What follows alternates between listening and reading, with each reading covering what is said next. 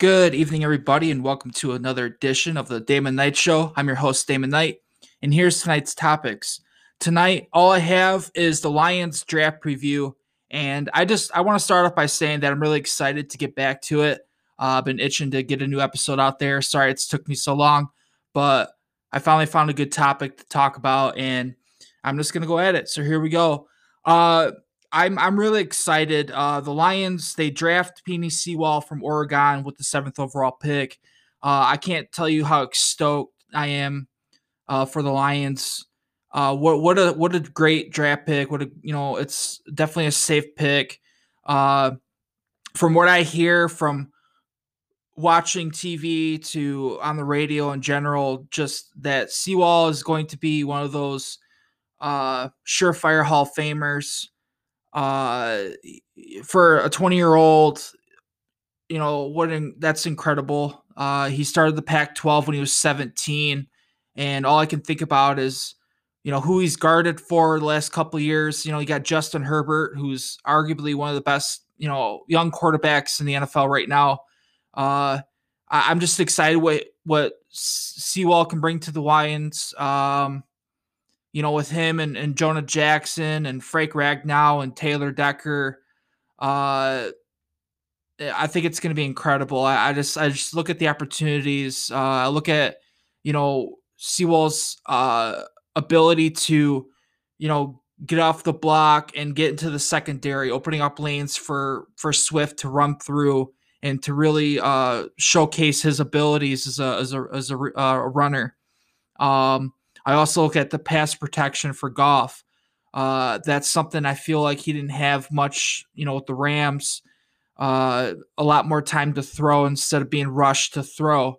So I think Sewell and all those guys in company can really help with that.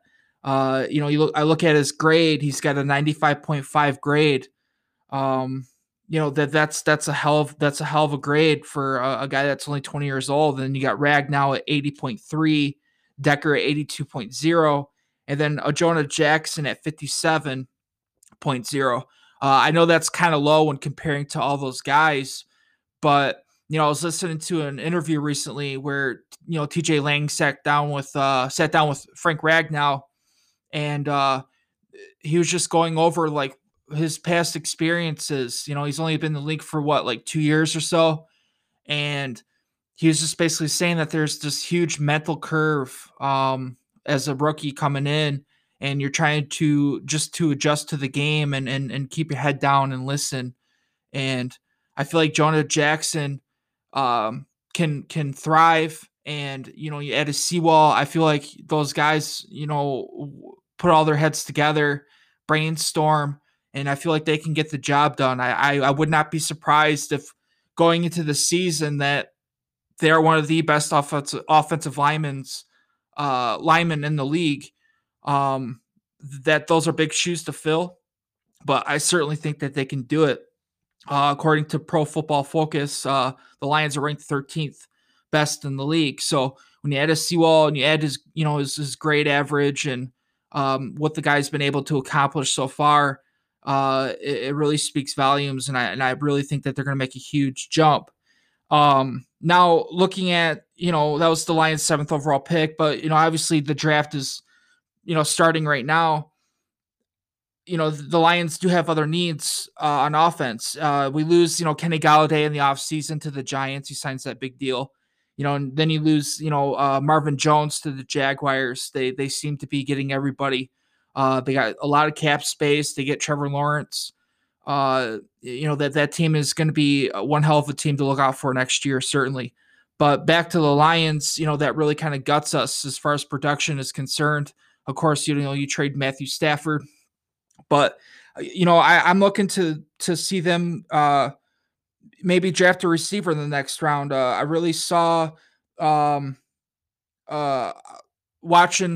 ESPN or watching just highlights in general. One receiver that stuck out to me was Elijah Moore from Ole Miss. He's a speedster, primarily a slot receiver, but he reminds me a lot of Cooper Kupp in the sense of get the ball out quick, run after the catch, gain those yards, be a reliable receiver that you can get his ball, you can get the ball in his hands, and he can make something happen.